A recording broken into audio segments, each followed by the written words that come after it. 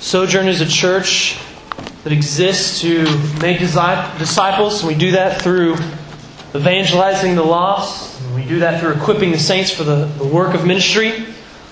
Both of those are activities that have to be centered around the Word of God. So each week we turn to the Word of God, and we've been working through the book of Genesis, first book in your Bible. If you have the Bible, I would encourage you to turn to Genesis chapter 9. We'll be finishing up Genesis chapter 9 this morning. And as we turn to the Word of the Lord, let's go to Him in prayer and ask that He would illumine the text to us and speak to us clearly this morning. Father, thank You for Your Word and for speaking to us. What a grace it is that we have Your Word in front of us. God, would You use it to speak to us? And not just to transfer some information, but may we really get to know You. And may we respond to You rightly from what You have spoken to us in Your Word. It's in Christ's name that we pray. Amen. Well, many of you might have grown up with one of these systems that we call a Nintendo. The original Nintendo, pictured here, the NES, kind of the classic version. This is kind of where it all got started. This was the kind of the big thing when a lot of you were growing up. When I was growing up, my grandpa, he was super cool, so he had an Atari that we got to play on. But we moved from Atari to Nintendo, and Nintendo was like a whole different world. It was great. So we played Mario, we played all these different things on the Nintendo. Now if you've used one of these, know what this is like. Sometimes when you put the little game in, it doesn't work. You just get a blurred screen. So do you remember what you did if the game didn't work when you stuck it in? All right, you would pop that sucker out and you'd blow on it. I don't know why that was the thing. I don't know if Nintendo suggested, get all your slobber in there and then somehow it's going to work. But everybody did. It was like this universal response, universal answer to, if the Nintendo game doesn't work, go ahead, pop that sucker out, blow on it, and stick it back in and see if it works. And so, it was like we're starting again, we're starting afresh after this clean, blowing on it to get the game to work correctly.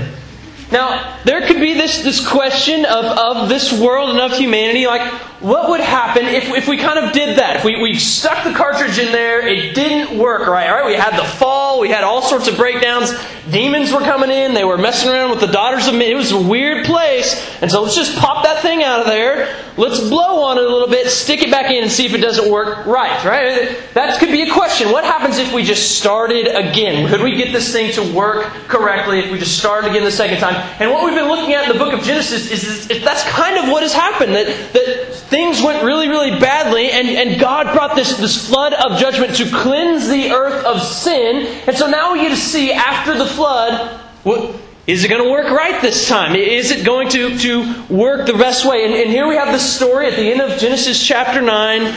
This story that is going to feature drinking, nakedness, maybe more, cursing.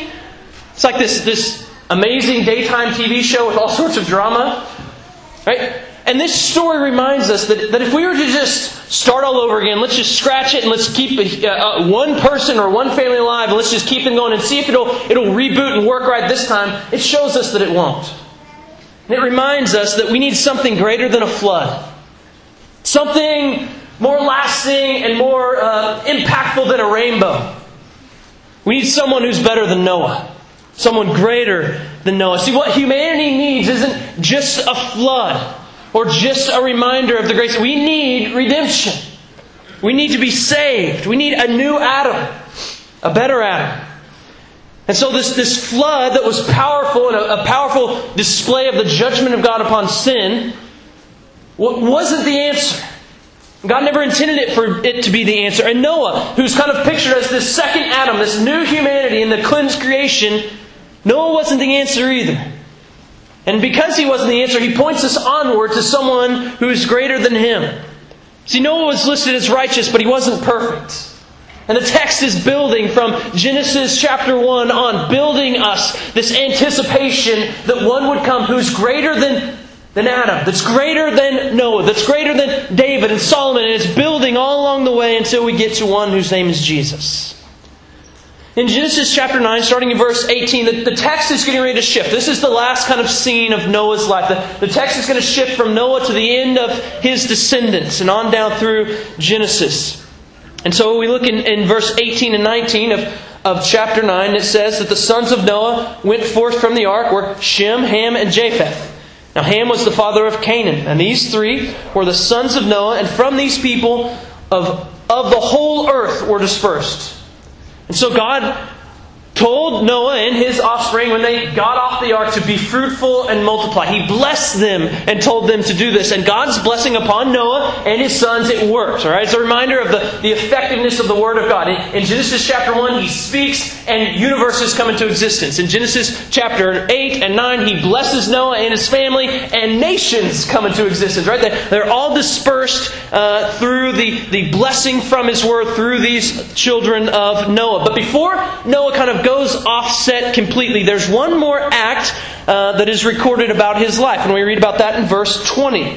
That Noah began to be a man of the soil and he planted a vineyard. This once again further connects Noah with Adam, who was a man of the ground, right? His name was Adam, which was very close to the word for soil, ground. And so Adam and the ground were closely tied together. And Noah, he's becoming a man of the soil as well. So it's closely tying him to the soil, tying him again, picturing him as this kind of new Adam. And what is he doing? He's planting and using a vineyard. So he's holding dominion over the earth as Adam was commanded to do as well. But like Adam, Noah fails to rightly hold dominion.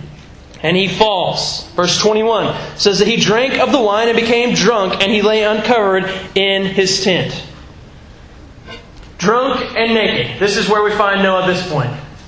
He is drunk and naked. And this is probably not the story that you heard growing up in your VBS classes about Noah. That Noah, he was like, yeah, he was fun. He got on the ark, he had these cute animals. And then afterwards he got drunk and naked. This is not a good picture. Right? This is another episode like Adam where he is failing to rightly hold dominion. It's another episode of there being sin that's entered and this problem of nakedness that God is going to address like He did with Adam. Now the Scripture doesn't give us any sort of comment on his motives. We don't know if Noah knew that he would get drunk. We don't know if he premeditated this. We don't know what was going on there. But I think that one commentator says it right when he says this. The reality is that Noah was not ignorant. He was over 600 years old, and this event was sometime after the flood, because it takes years for a vineyard to produce. Not to mention that he now had numerous grandsons, because Ham's son Canaan was the youngest of 4. So he was a seasoned man of the soil, and he knew what wine could do. As we read through 20 and 21, are you surprised with this scene? And Noah, you just got off the ark. You've seen so much from God. You were faithful to God. You heard Him pronounce that a flood is coming. Judgment is coming. Build a boat. And you were faithful to do those things and obey the Lord. You saw the rain. You heard the downpour and the waters washing around you as you were being carried up in this ark with all these animals. You saw all of this thing. And then God made the water disappear. You were reminded, God remembered you that He was faithful to His promises to save you. You got off the ark. And what did you do? You sacrificed some of these animals. You worshipped God. You've seen all of this. Then God gave you a rainbow to remind you and to remind Him that He's not going to do this again. He's seen all of this, and we could go on and on and on. In Hebrews 11, we see Noah is listed as one of the faithful. And then we read this story where Noah's drunk and naked after years of life. Are we surprised by this? I don't think that we should be. Because Noah is a man who is under the fall. That is to say that Noah has this sinful nature, that the evil intentions that God talked about in Genesis 8:21 are the evil intentions that Noah has as well. See, this is not Noah's first sin. We don't see other sins listed out in the Scripture, but I'm guessing that day 30 on the ark might have been a day that Noah got a little grumpy. Or 31. I mean, somewhere in the range of 0 to 40 of rain pouring down, Noah's probably getting a little grumpy. Like the kids probably aren't feeding the animals like they're supposed to. Wife might be nagging a little bit. And Noah has a sinful, broken heart. My guess is that he has already sinned many times leading up into this point. And the reality is that sin is really powerful. That it's deep. That it's pervasive. That it's deceptive. And it's more than we know. So much so that the psalmist can say this in Psalm 19:12, who can discern his errors? It's as if humanity has a very real aspect that we don't even know how bad we are. Psalm chapter 90 verse 8 says, "You have set our iniquities before you, our secret sins in the light of your presence." Those are sins that we don't even know that we're committing. But we're so tainted by sin that there's these secret sins before the Lord. And Jeremiah 17:9 says this about our heart rightly, that the heart is deceitful above all things and desperately sick. Who can understand it? And the implied answer is that sinful, fallen, broken humanity can't even understand their own sinfulness. It's worse than they think. It's worse than we know. And so this condition that we say is fallen is a worse condition than we even realize, than we know. And so what we do is we often underestimate sin. And we don't understand the nature of sin and how pervasive it is in our own lives. So some of you, when I read through Noah being drunk and naked, you could identify it in some ways. Like maybe you have your own drunk and naked story. I don't know. But some of you have been drunk. You say, "Oh, good. I'm glad there's a person in the Bible that's fallen like I have fallen." And you might find comfort from that. Or some of you might find comfort in the fact that there's a person in the Bible and he's gotten drunk and naked and I've never done that. So we kind of have an older brother, younger brother going on here, parable of the prodigal son, if you're with me. So we find comfort maybe on one side or the other, and the reality is that comfort with sin in any way is a clear way of knowing that we underestimate it. It's a way of thinking that says, this can't kill me. That I won't surely die. And we hear this hissing in our ears as we repeat those kinds of words. Fallen and sinful is a worse condition than we think. And the trouble with this story here with Noah is that he's not alone here. That we too are in the same condition as Noah. We too are fallen and inclined toward evil, inclined toward sin. So much so that the Bible says that if you are not in Christ, then you are a slave to your sin. That you do what you most want, and what you most want is to sin. But if you're in Christ, we know that the power of sin has been broken. We're no longer slaves. That the penalty of sin is gone because of the work of Christ. But we know that the presence of sin remains. That is, it's not completely gone from our lives. And so often what happens is that we are unaware of, we are blind to, we underestimate our own sin. It's more pervasive and worse than we know. And we, like Noah, can quickly turn from seeing so many great things from the Lord, His great judgment, His great mercy, and still quickly run toward our sin. We are, as we sing, prone to wonder. Oh, how we should feel it. Think about Noah here. In this scene, he's just in his tent. He's not at work. He's not out in public. He just plants some grapes, lets them ferment, however that process goes in his tent and gets drunk. In other words, he'd kind of been at a place where he could drop his guard. And he goes in a sinful direction. And then think about this in our lives. If the walls of our tents, if our homes could talk, what sins would they speak of? What do we look like when our guard is down? And he seemed like he was maybe just by himself. Maybe no one else was around. And he thought maybe this is the time he's dropping his guard and he falls into sin. What are we like when that happens?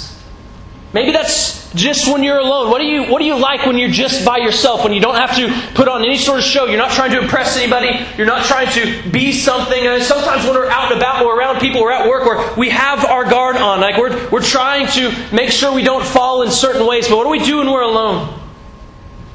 Or what do you do when it's just your kids?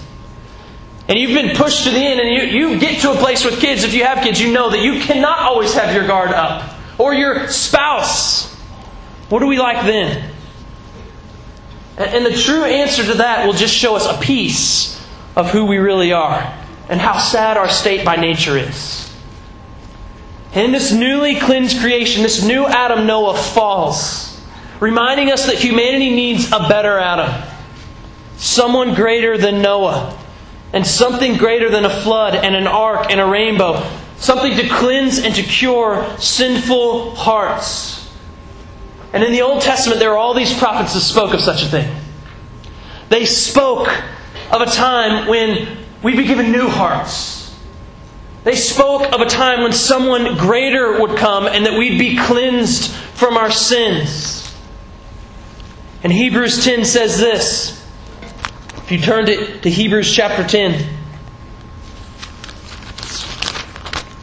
starting in verse 19. Therefore, brothers, since we have confidence to enter the holy places by the blood of Jesus, by the new and living way that He opened for us through the curtain that is through His own flesh. And since we have a great high priest over the house of God, let us draw near with what? A true heart and full assurance of faith, with our hearts sprinkled clean from an evil conscience and our bodies washed with pure water. That time that was spoken of, that was promised to us by the prophets, that was even portrayed as something we need something greater here in Genesis, was fulfilled in the Lord Jesus Christ. That His blood cleanses us from sin. That we can draw near to the throne of God now based on what He has done and His cleansing work in our lives. A new Adam came and he didn't fall. It faced temptation. He faced temptation and yet ruled over it. And through His body and His blood, we can truly be cleansed. And so we sing, let the water and the blood from Thy wounded side which flowed be of sin the double cure. Save from wrath and make me pure. If we underestimate the depth of our sin and how pervasive and horrendous it is in our lives, then we will most definitely underestimate and undervalue the cure. A cleansing cure. But if we don't see our sin as that bad, then we don't see our Savior as that good. We shouldn't be surprised with Noah's sin here, with the presence and the power of sin in Noah's lives. And we shouldn't be surprised at it in our lives either. But we should be surprised and astonished and amazed afresh and anew at how God came to cure it. We're just past the flood, and humanity already dives back into sinful activity. This is probably not your normal Noah story, where he's drunk and naked already, 2 verses into his last story in the Scripture. But part of the reason that this story is there is to show us that we need something greater. And it's moving us along in the story to pass it along to Noah's sons. If you look in verse 22. Not a great picture either. And Ham, the father of Canaan, saw the nakedness of his father and told his brothers outside, his 2 brothers outside. Then Shem and Japheth took a garment, laid it on both their shoulders, and walked backward and covered the nakedness of their father. And their faces were turned backward, and they did not see their father's nakedness. And when Noah awoke from his wine and knew what his youngest son had done, he said, "Cursed be Canaan, a servant of servants shall he be to his brothers." So Ham commits some sin here. He's definitely guilty of some sort of voyeurism. That is, he is secretly spying and getting some sort of delight in his father's nakedness. So what Ham does here is dishonors his father. He dishonors his dad Noah by what he has done. And he increases this dishonor not just by seeing it, by also proclaiming it to his brothers. He goes out and he publicly says what has happened to Noah. Now, no doubt that this is inappropriate behavior for a son to a father. But if you were to read through this so far in this passage, this specific couple verses seems a little bit tame, right? Okay, he saw something and he tells his brother. Like, that doesn't sound horribly wicked to us. This could be nothing more than maybe just an awkward dad moment. Right? We've all had those to some degree if you're a dad. Hopefully not to this degree. Maybe you have. The other day, Reed was on my lap and he always wants to wrestle and hit me and slap me. And he started squeezing my arm and he says, "I like this squishy thing." What are you talking about, squishy thing? Oh, you mean my rock-solid biceps that are humongous? Is that what you're talking about? Like he's 2 years old and he's already outed me as like, he's not that strong. He's kind of a wimp. Squishy arms. But beyond like an embarrassing dad moment for Noah and Ham here, what's the problem? What seems to be the big deal? Like what's such a big deal about what is happening here? Is this really that big of a deal? So much that Noah has to go as far as cursing him and his grandkid. Right? Is that such a big deal? Well, maybe to our kind of Western eyes or even very Bible Belt eyes and ears, this may sound and seem to be pretty tame. And most likely, if you were to read through this passage, the sin that would stick out the most is Noah and his drunkenness. He got drunk and naked. That sticks out to us. Ham just saw it and told some other people. That doesn't sound so bad. We have drunkenness versus dishonoring. And our culture tends to be a little bit probably more sensitive to Noah's sin than to Ham's. But to non-Westerners, to those who have honor and shame type cultures, to those who would have originally read this passage, the Israelites, dishonoring their parents, dishonoring your father would have been seen very, very differently than the way we see it. It would have been seen as very wicked. And I think rightfully so that the dishonoring of parents is no big deal to most of us, but to the Scripture it is. And the reality is that we don't take all sin seriously. We take some sins very seriously. Drunkenness, we know that one's off. Don't get drunk and naked. I think most of you would have agreed with that as you came in the door. But dishonoring your parents would have seemed like, no big deal. When the Scripture tells us, it's listed in the Ten Commandments, to honor your father and your mother. And this is the first command, Paul says, with a promise, that it may go well with you. You may live long in the land. Romans 1 lists this huge list of sins, of all of which the religious church crowd would say, yep, don't do all those things, and I don't, by the way. And then they get to this one that says, and disobeying your parents. We're kind of like, well, let's read past that. Debauchery sounds bad, but dishonoring your parents doesn't sound so bad. But the reality is that dishonoring his father is a big deal. Because what he is doing is he's not just dishonoring his father, he's dishonoring God, who made a commandment that said to honor your father and your mother, who even attached a promise to it. And so the order that he is usurping, that he is rebelling against, isn't just the order of his father, but is the order of his heavenly Father, his God. And when we go against that, we're not just rebelling against one another, we're rebelling against the one true and living God. That we notice in our culture, Noah's sin and neglects Ham's is a little bit telling of where we are. But there might be more to Ham's sin than just the dishonoring of his father and God than we first would notice. Now that is serious in and of itself, but there might be more going on here than just he saw his father's nakedness and he told his brothers. I mean, why does Noah give such a strong reaction? He curses Ham and his descendants a couple different times in this passage, and that seems pretty strong if all there was is just some dishonoring, right? Well, there's some evidence that Ham did a lot more. So this word saw, he saw his father's nakedness, is a little bit more than just like he glanced at it. It's a searching look. That is, that it's not accidental and it doesn't seem to be harmless. So there could be more to that than what we would first think.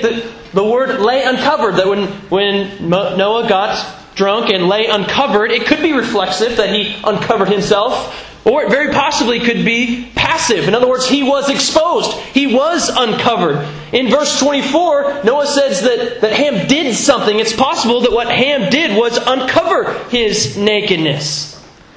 And the problem with this, that he lay uncovered and the uncovering of nakedness, is that throughout the Scripture, especially in the law, it's used to speak of serious sexual offenses.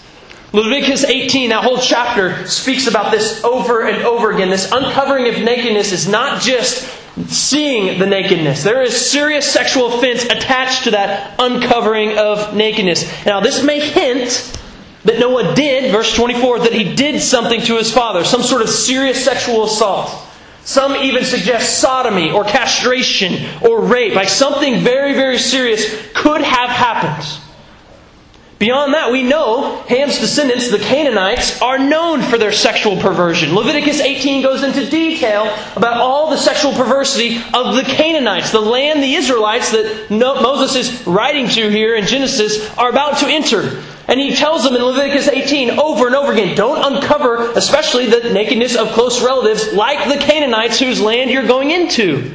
So there's like this close connection between Ham and the Canaanites are uncovering close relatives' nakedness in a sexually perverse way. Further than that, there's this parallel passage in Genesis 19 between Lot and his daughters. Similar story, where Lot, his daughters come up with a scheme to get Lot drunk, and then they both sleep with him.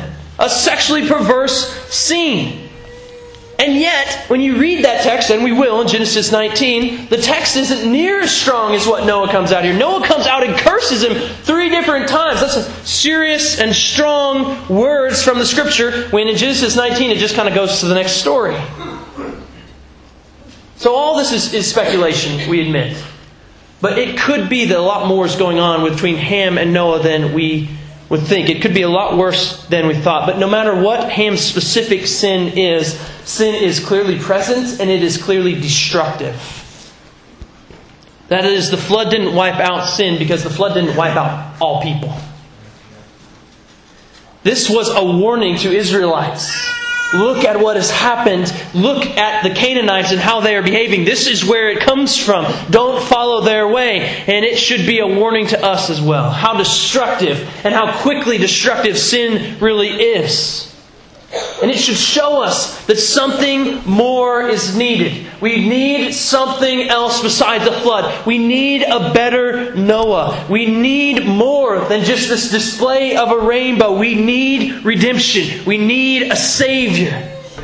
And knowing the depth and destructive nature of our sin once again points us to the greatness of our Savior, who took that sin upon Himself, not to just give us forgiveness, but to cleanse us from sin, to deliver us from the power and the penalty of sin, that we might walk in faithfulness before our God. Nothing else and no one else can do that but God. Amen. And He has done it for us in Jesus. And so we should have this growing awareness of the depth and destructive power of our sin, and a growing awareness of the greatness and the glory of our Savior. Do you have both? Are you growing in both? I think that I could argue pretty convincingly that if you're not growing in one or the other, then you're really not growing at all. To grow in your awareness of the greatness of the Savior is to grow in your awareness of the greatness of your sin. And vice versa. Sin's destructive power is at work. These were people that were on the ark that saw so clearly the acts of God, the judgment of God, and yet sin is still at work. And when Noah finds out about Ham, he curses him. Noah's first and only recorded words in the Scriptures. Verse 25, he says, "Cursed be Canaan. A servant of servants shall he be to his brothers." He also said, "Blessed be the Lord, the God of Shem, and let Canaan be his servant. May God enlarge Japheth, and let him dwell in the tents of Shem, and let Canaan be his servant." I mean, over and over again, he's bringing the hammer down on Ham and his descendants, Canaan.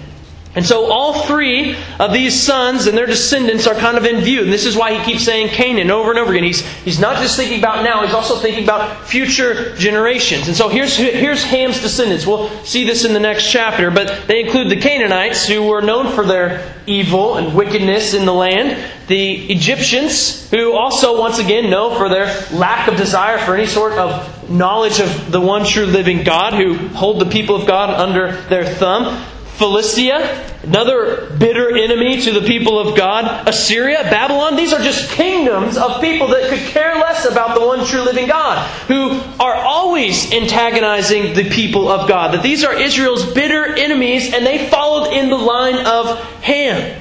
And so like the serpent after the fall, Cain and his offspring are cursed. And here again we see Ham and his offspring are cursed.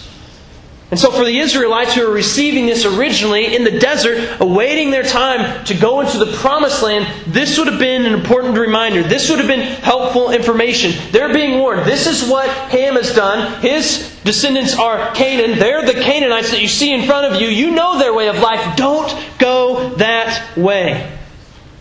But unlike Ham, Shem and Japheth were blessed.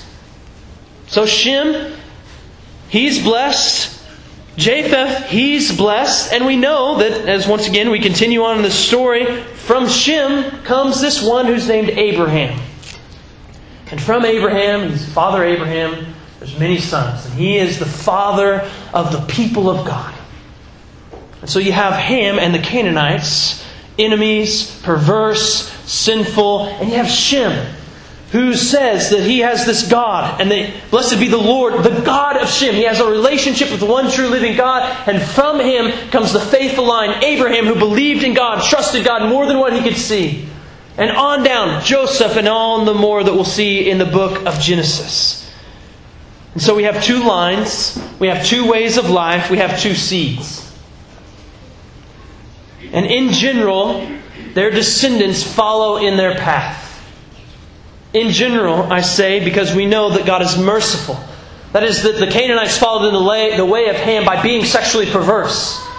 Not as if they just received this and decided, oh, we're going to do this because Ham did. No, they did it because they wanted to. They followed in the way of Ham, and Shem had faithful underneath him. But in general, that's the way it was. But we can think of some of Ham and his descendants that weren't that way. One thinks of Rahab, who followed in the way of Ham until she heard of this God.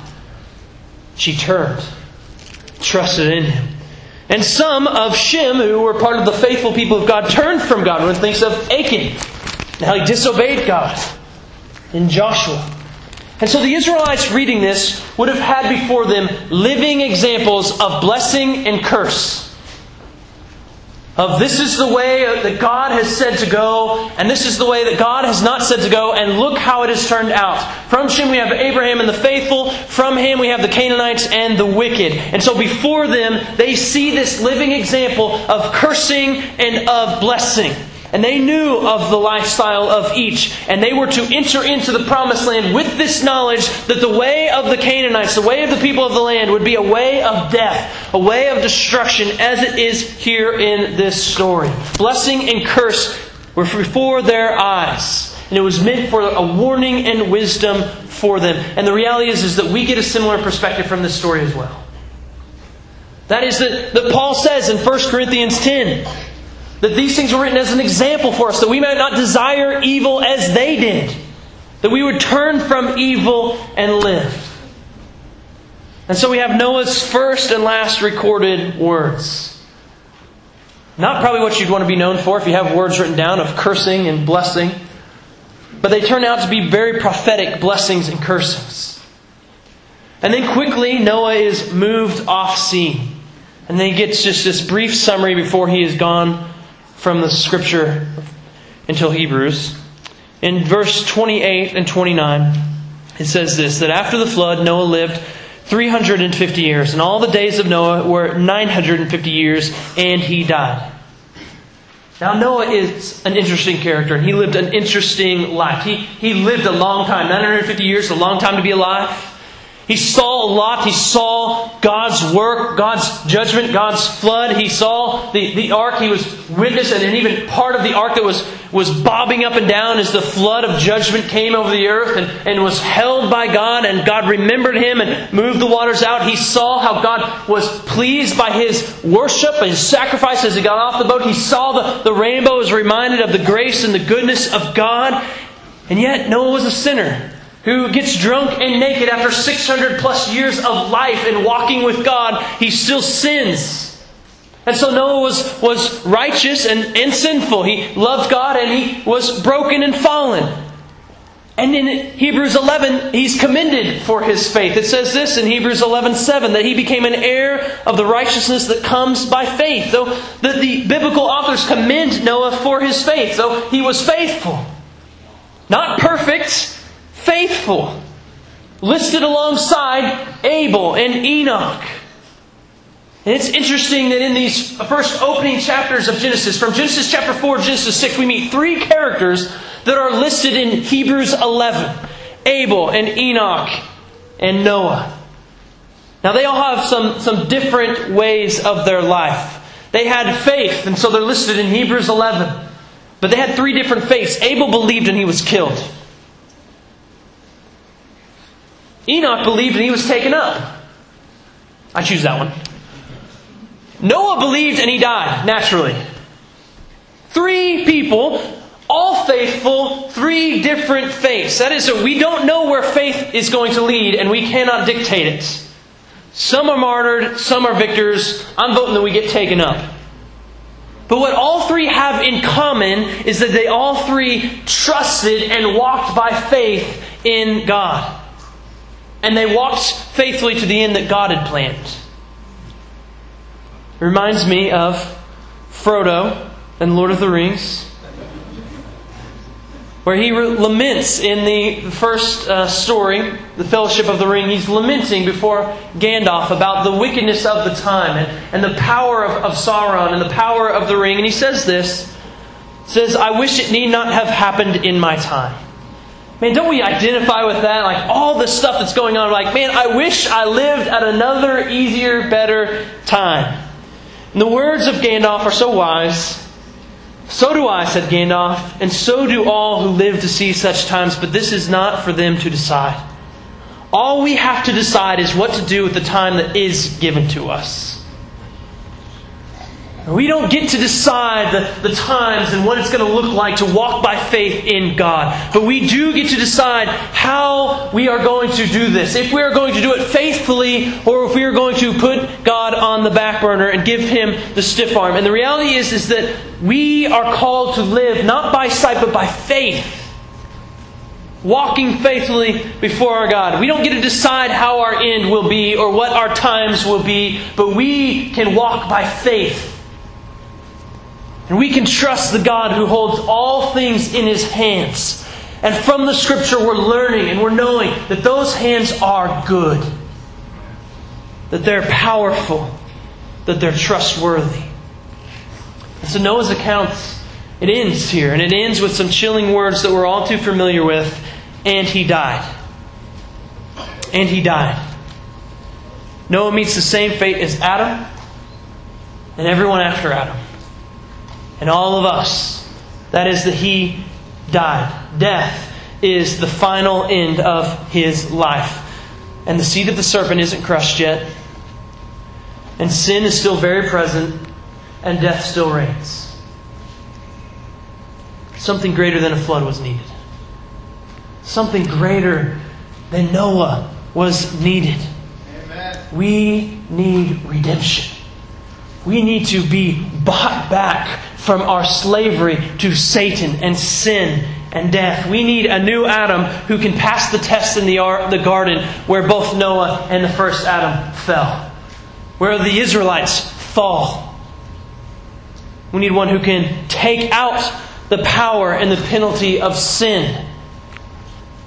Who doesn't have to sacrifice the blood of bulls and goats, which can never fully cover human sin. That's why they had to be repeated over and over again. We need a descendant. We need a seed of the woman who can actually crush the head of the seed of the serpent, who can actually rule over death. And here we're reminded this, Noah dies, that he's not that man, but we need that man to come. And the reality for us all, the truth that we need everyone to hear, is that that man has come. And his name was Jesus.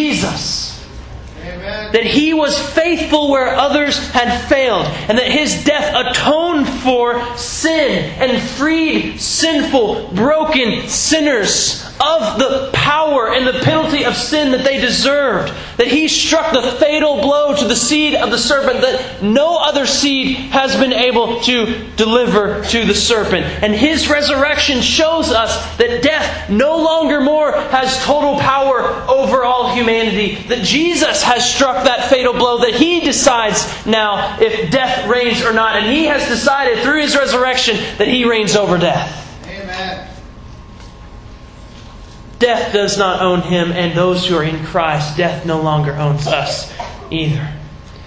And He is in heaven, reigning over all. And one day He will come and finally and fully put out sin and death. And we need this man. We can walk by faith in this man. That He might be honored and glorified, and one day come and bring us to a place that He's prepared. Now here at Sojourn, we remember this saving act of God in the Lord's Supper. That is, we're reminded in these elements that Jesus has come.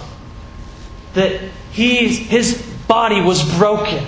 That His blood was poured out. That sinners might have forgiveness. reconciliation to a living God. We're reminded in this meal that He's coming again to finally and fully finish what He started. If you are in Christ, you fully trusted in Him. Not just this head knowledge of Jesus that you agree with, but a heart that's full of trusting in Him as your only hope, as the only one you're clinging to defeat death. Then this meal is for you.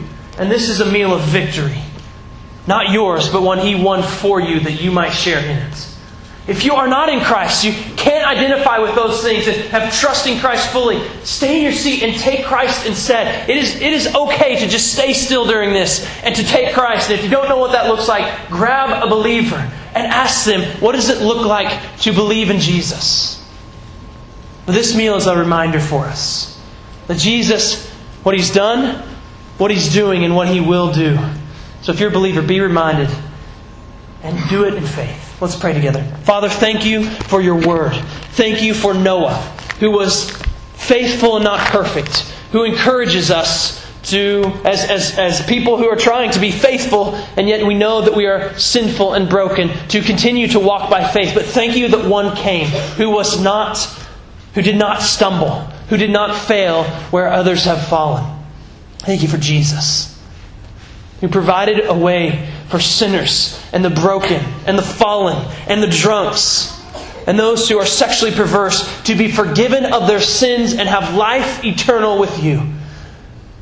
God, thank You for the body and the blood. May that body and that blood flow to us and be of sin the double cure. Save us from wrath and make us pure.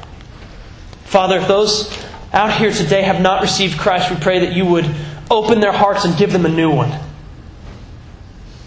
And pray for those who have believed that You would strengthen their faith because of who You are and because of what have You done. And may You receive all glory.